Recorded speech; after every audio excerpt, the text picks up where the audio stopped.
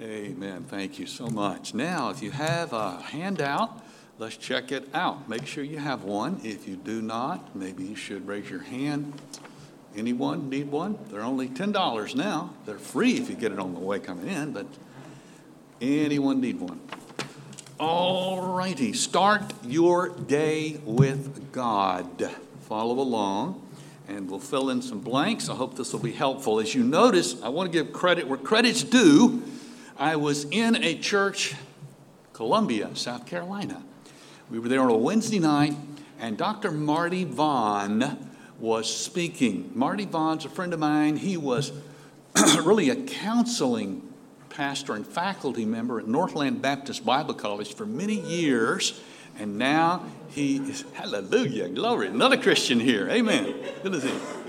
And anyway, now he's in Atlanta, as far as I know, and he has a counseling ministry. An amazing guy. And he's the one that showed us what I'm going to show you, especially on the flip side, that is how to start your day with God. It was so good, I started doing it.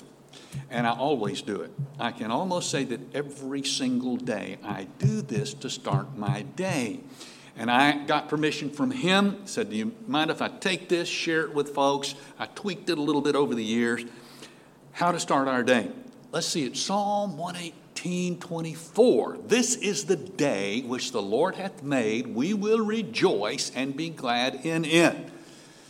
Now that's a typical plaque you see in the Christian bookstore. You put it on your refrigerator. This is the day. And that's fine. Every day we should rejoice. But if you look in the context of that, the preceding verses talk about the cornerstone.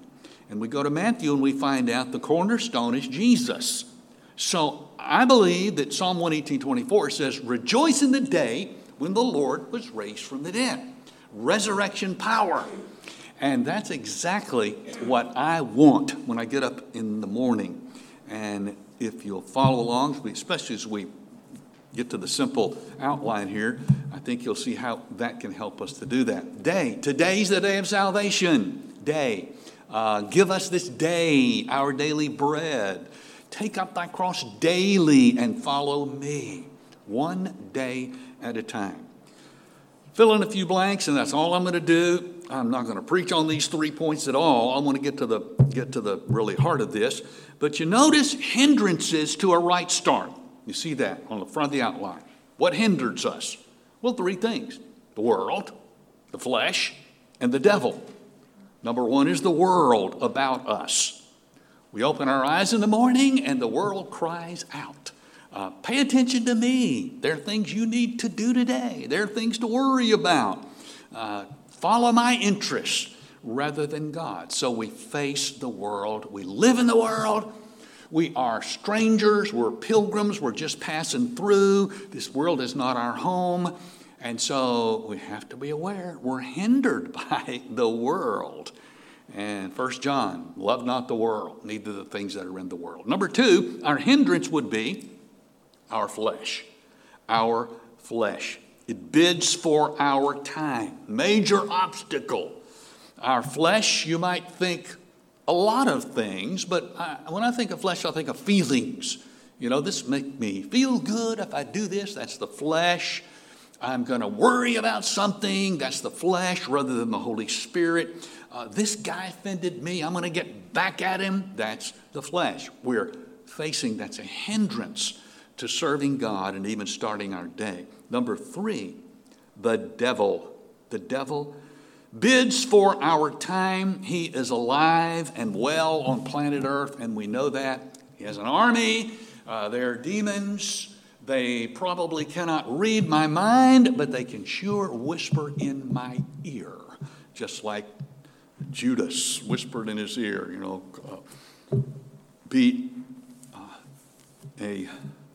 what the word am I looking for? It's the chocolate cake that's working on my brain right now. It's good. If I ever backslide in my nutritional being a nutcase, it's in church. Gift of hospitality. Somebody made that. Let's eat. Oh, they're just mini donuts. I'll only eat a dozen of them, because they're small. Anyway, Betray the Lord, the demon whispered in Judas' ear. So he can whisper in our ears. Let me share with you a verse. I'll just read it to you. Don't take time to turn. But Hebrews 2:14. This is a verse that kind of threw me for years. Verse 14 says this. Forasmuch then, Hebrews 2:14, forasmuch then as the children are partakers of flesh and blood. In other words, human beings are in the world and they're flesh and blood. He also himself likewise, that's Jesus, we're talking about the incarnation, took part of the same. He became a human being. That, in order that, through death, he might destroy him that had the power of death, that is, the devil. And I read that and I think, the devil's not dead. He hadn't destroyed him. He's still alive. He constantly attacks.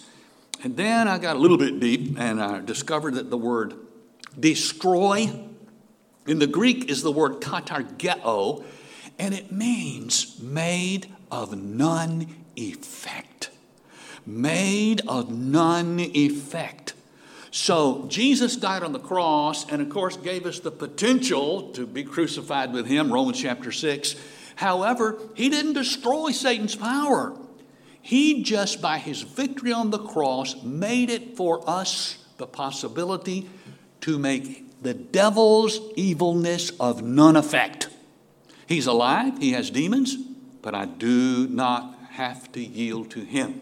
I do not have to let him control me. And because Christ became a man, part of being a man is that he faced temptation. Hebrews tells us in all points like as we are, and he had victory. And because of that, he did in that sense make the devil's power of none effect in our lives as children of God. So we're up against the world, the flesh, and the devil, they're real. So what should we do to start our day? Now, I'm not talking about how to have your daily devotions. You already know that. You probably have a certain way you read through the Bible. You have a prayer list. I'm not talking about that. I'm talking about what is the very first thing we do when we open our eyes in the morning. You see, when we do that, we're at a time when we're very vulnerable because we have not been reading any scripture. We have not been having fellowship, maybe with a godly spouse. We have not been listening to good music yet. And we have not been meditating on the Word of God. We just open our eyes and we are so vulnerable. By the way, same thing in the middle of the night when you open your eyes. That's when you cry out to the Lord and quote scripture if need be and start talking to God and turn the tables on the devil who wants you to wake up and worry and just start praying and asking God to work. So you open your eyes. What is the first thing you should do? Number one, give thanks. Give thanks. That's number one, fill in the blank. Give thanks. Psalm 100, verse 4, enter into his gates with thanksgiving. Enter into his gates. Well, that can mean a lot of things, but surely it can mean enter into the presence of God in prayer. Enter into his gates with thanksgiving and into his courts with praise. Be thankful unto him. Bless his name. 4 different words saying power of gratefulness. So what happens? I open my eyes and immediately, Lord, thank you. What do I say thank you for? I'll probably say, Lord, thank you for sleep last night. Maybe I woke up in the middle of the night, as you start to do often as you get older, and immediately the devil slips something into your mind, trying to keep you awake. And there are times when I say, Lord, will you please send the angel of sleep, whatever you want to call him, and help me to go to sleep. And God answers prayer. So I wake up in the morning and I say, Lord, thank you for sleep. I might say, thank you for the roof over my head. Thank you for this comfortable place to stay while we're serving you. Lord, thank you that as far as I know, I don't have cancer right now, and I'm thankful because I have some friends that have it and we're praying for them. Here's the point. There's power in a thankful spirit, in a grateful spirit. The devil wants you to wake up and think about all the negative things that you're facing, and there may be a lot of them. Turn the tables on the devil. Lord, thank you for comfortable bed. Thank you for a spouse who loves me and loves you. Lord, thank you that I have the privilege to serve you in some way. You begin with a thankful spirit. First thing is say, thank you. What are some things you can thank the Lord for? Well, I just put a few ideas down. You might thank the Lord for 1 Peter 4:12 and 13, suffering. Oh, you say, Brother Dave, what are you talking about? Well, you know what we do in our Baptist churches? Thanksgiving, which is good. We cancel the Wednesday night service. People are going out of town. So on Tuesday night, we have what? Right. We have praise and pie. Yeah, praise and pie night. Woo, everybody bring your favorite pie, and we'll have testimonies, and that's great. Have you ever heard anybody stand up praise and pie night and say, I want to thank the Lord that last year I had a great year. I got COVID twice. And not only that, I wrecked my new car. I bought it and paid for it, and I was in bondage, but I drove out and just tore it up. Woo! Not only that, my house burned down. And not only that, all of my kids now had decided to join the First Church of Satan. It's been a great year. Praise the Lord. No, nobody does that. We do not say, Lord, thank you for the trials that I have. That's really the first thing we should thank the Lord for, because the devil wants you to do just the opposite. He wants you to question God by thinking, oh, this trial, God has forgotten me. God does not love me anymore. And when you begin to do that, you are on the road to defeat for that day. So you might say, Lord, thank you that you have given me some arthritis. I pray you'll use it to remind me that I must depend on you. Thank you. When I was about 52 or 3 years old, I did ask the Lord to do whatever he wanted to do in my life as far as helping me finish well. I said, Lord, if you want to put me in a wheelchair, that'll be fine. If that'll help me to cross the finish line, send me whatever you need to do. And I prayed that sincerely. And if that's your spirit and attitude, you can wake up in the morning and no matter what trial you're facing, you can say, Lord, I don't really like this. This is not something I really wanted to have, but I know you're only good. And I know you're gracious. And I know this trial will be used to bring glory to you in my life. So thank you, even for this trial. Then you might thank him, obviously, for God's love. What can separate us? Who can separate us from the love of God? You might thank the Lord for, and look at the third one, hope. Thank him for hope. This is not hope in yourself. It's not even hope in your church. It is hope in the Lord, the blessed hope, glorious appearing of the Lord. And I think I wrote that one down at that time because as we've helped church planters start churches, we usually tell them, we know you don't have a lot here to start this church.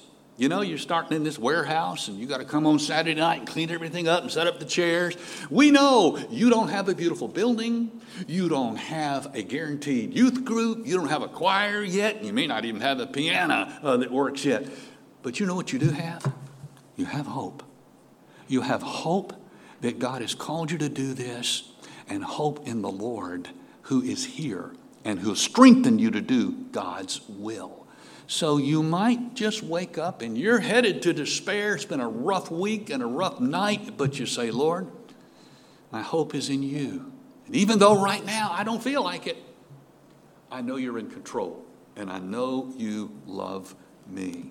So number one, open your eyes. Lord, thank you. Then number two, give day. Give day. This is the day which the Lord hath made. We will rejoice and be glad in it. What do I mean by that? Name the day. Lord, thank you for rest last night. Thank you for your word. Thank you for fellowship I had yesterday at Anchor Baptist Church. But Lord, this is a new day, and I want to dedicate this Monday to you. And I named the day. Lord, this is your day, this Monday. And when I do that, in my mind, I'm thinking Monday morning and Monday afternoon and Monday night. It's all yours. Now, here's what will happen if you do that. You may come to Monday afternoon and get some disturbing news, face some kind of sore temptation, and when you face that or get that news, you're tempted to doubt God. You're tempted to not rejoice in the day, and the Holy Spirit will remind you.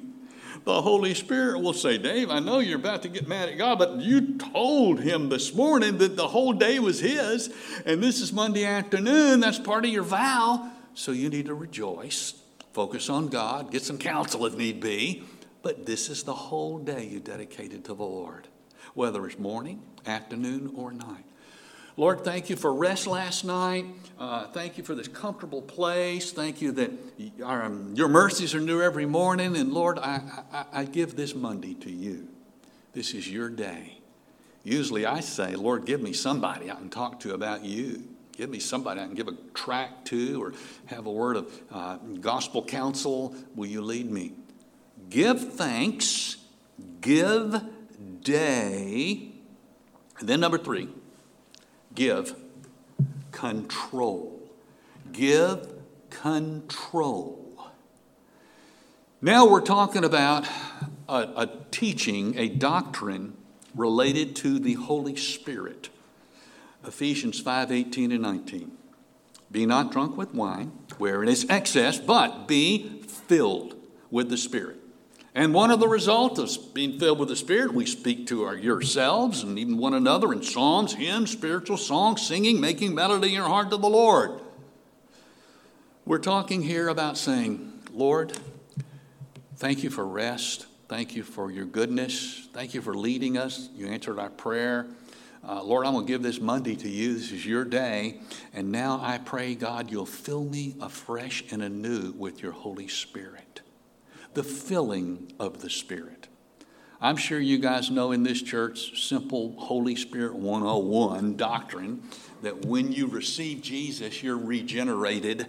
You are baptized into God's family with the presence of the Holy Spirit. The minute you bow your head, Lord, I'm a sinner, save my soul.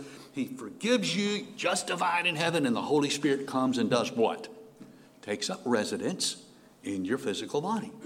He's there. That's why Paul said, know ye not that your body is the temple of the Holy Spirit. You're not your own.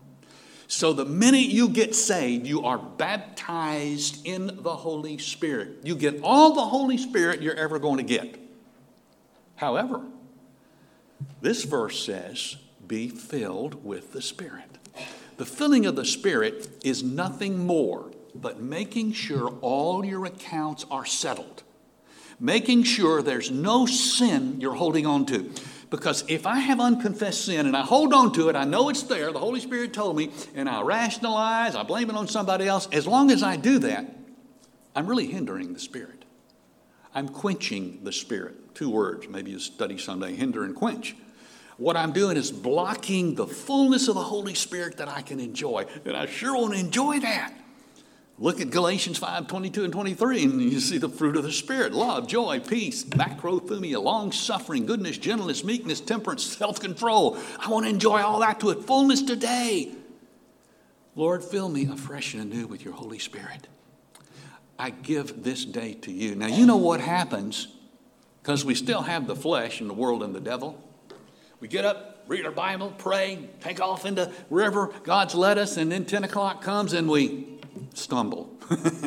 We think a wrong thought. We say a wrong word. We lose our temper. We doubt God. And we sin. So what should we do? We should immediately get that account settled. 1 John 1:9. Lord, I'm sorry. I'm going to name the sin I just committed. Please forgive me. Put it under the blood of Jesus. Fill me afresh and anew with your Holy Spirit. You may do that many times during the day. For the filling of the Spirit is not something you magically get by coming down the aisle one time, though I love public invitations. I'm not saying against that. But it doesn't come in one great service or one great experience, and I'm filled with the Spirit. No. It is a constant, continuous work where I ask God right now, am I filled with the Holy Spirit? And indeed, so many times when I step up the platform and come into the pulpit, I'm breathing to God and say, Lord, fill me with your Spirit. And I guarantee you there are times now when I pick up the telephone, I did this much when I was a pastor. I knew somebody's on, and I'd be saying, Lord, fill me with your Spirit. Help me not to say the wrong thing, but only the right thing, that you might be glorified. Someday, I'm sure your pastor will take that word filled and probably show you the 5 elements of a Greek verb. I won't do it now. Plerao is the word. Be filled, it's filled up and running over. It's the same word used in Philippians 4:19. My God shall supply, plerao, all your needs. It's also used in Colossians. The fullness of God is in you, dwelleth in you, filled and running over. And that Greek verb, present tense, which is continuous action in the Greek, you're always supposed to be filled with the Spirit. Continuous. It's passive voice. That means God does the filling. I can't fill myself. Sometimes we think, if I look a certain way, do a certain thing, don't do a certain thing, that people are going to say, you're a Spirit-filled believer. Not necessarily. God does the filling. That means it's supernatural. It's present tense. It's passive voice. It's imperative mood or mode. What is that? Command. It's not a suggestion. This is a command. Be filled with the Spirit. And I love this. It's second person plural. Second person is what? You. Remember in English class? I, you, second person, he, she, or it, third person. You. That means when you think about being filled with the Spirit, you cannot sit there and say, oh, boy, I wish my husband was here. He sure needs this, you know. I wish my teenager was here. I'm going to get the tape and tie him down, make him listen to it, you know, and then he'll live a spirit. No, he's nailing all of us. It says you. And then it's plural. I love that. It's not singular. Plural means the filling of the Holy Spirit is not just for the Billy Sundays or the David Brainards or the Bob Joneses or the whoever. It's for all of us. So we'll wake up in the morning. Lord, thank you for rest last night. Thank you for your word. I look forward to reading it in a minute or two. I want to dedicate this Tuesday to you. It's your day, Tuesday morning, afternoon, and night. Fill me afresh and anew right now with your Holy Spirit. And if you fill me with your Spirit, I'm sure as I read the Bible, I'll probably learn something because the Holy Spirit's my teacher. He'll help me understand the Word of God. And you notice I put it in bold, and that's a statement that Brother Vaughn told us, and I love it. It's like saying, dear God, you are my commander-in-chief. Give me your orders. I will obey. Give me grace to run from all sin and let you control my life today. It's just, we'll use a whole bunch of words to say, fill me with your Spirit. I added something at the end there, at the bottom of the page, my own little kind of acrostic that might help you. You may not even need it, but I put TDC acrostic. This day Christ, you see the acrostic. T, this is thanks. T, thanks. D, give day. And G, give control. Thank you, Lord, for rest last night. I want to give you this Monday. It's yours. Protect me, give me strength, fill me with your Holy Spirit. Let me be used of you. I will follow you. How to start our day. When I heard this talk, I started doing it immediately. And then I did what most of us do. After 3 or 4 weeks, I forgot about it. And I didn't do it for a while. And then the Holy Spirit reminded me of it, and I got back to doing it, and I'm just almost positive I do it every single day. And now, oh boy, I'm probably doing it in the middle of the night when I wake up, which happens when you get older. It does, doesn't it? Some of you give me testimony. And I realize it's after midnight, so this is a new day, so I'll do it then. And then wake up and get into the Word. Lord, thanks for loving us. Thank you for sending the Lord Jesus. Thank you for the price that he paid for us on the cross. We rejoice in the victory of the empty tomb. Help us to live in that victory. We all have needs. Folks in this room that I don't know sure have trials and tribulations and difficulties that I know not of, but Lord, you know.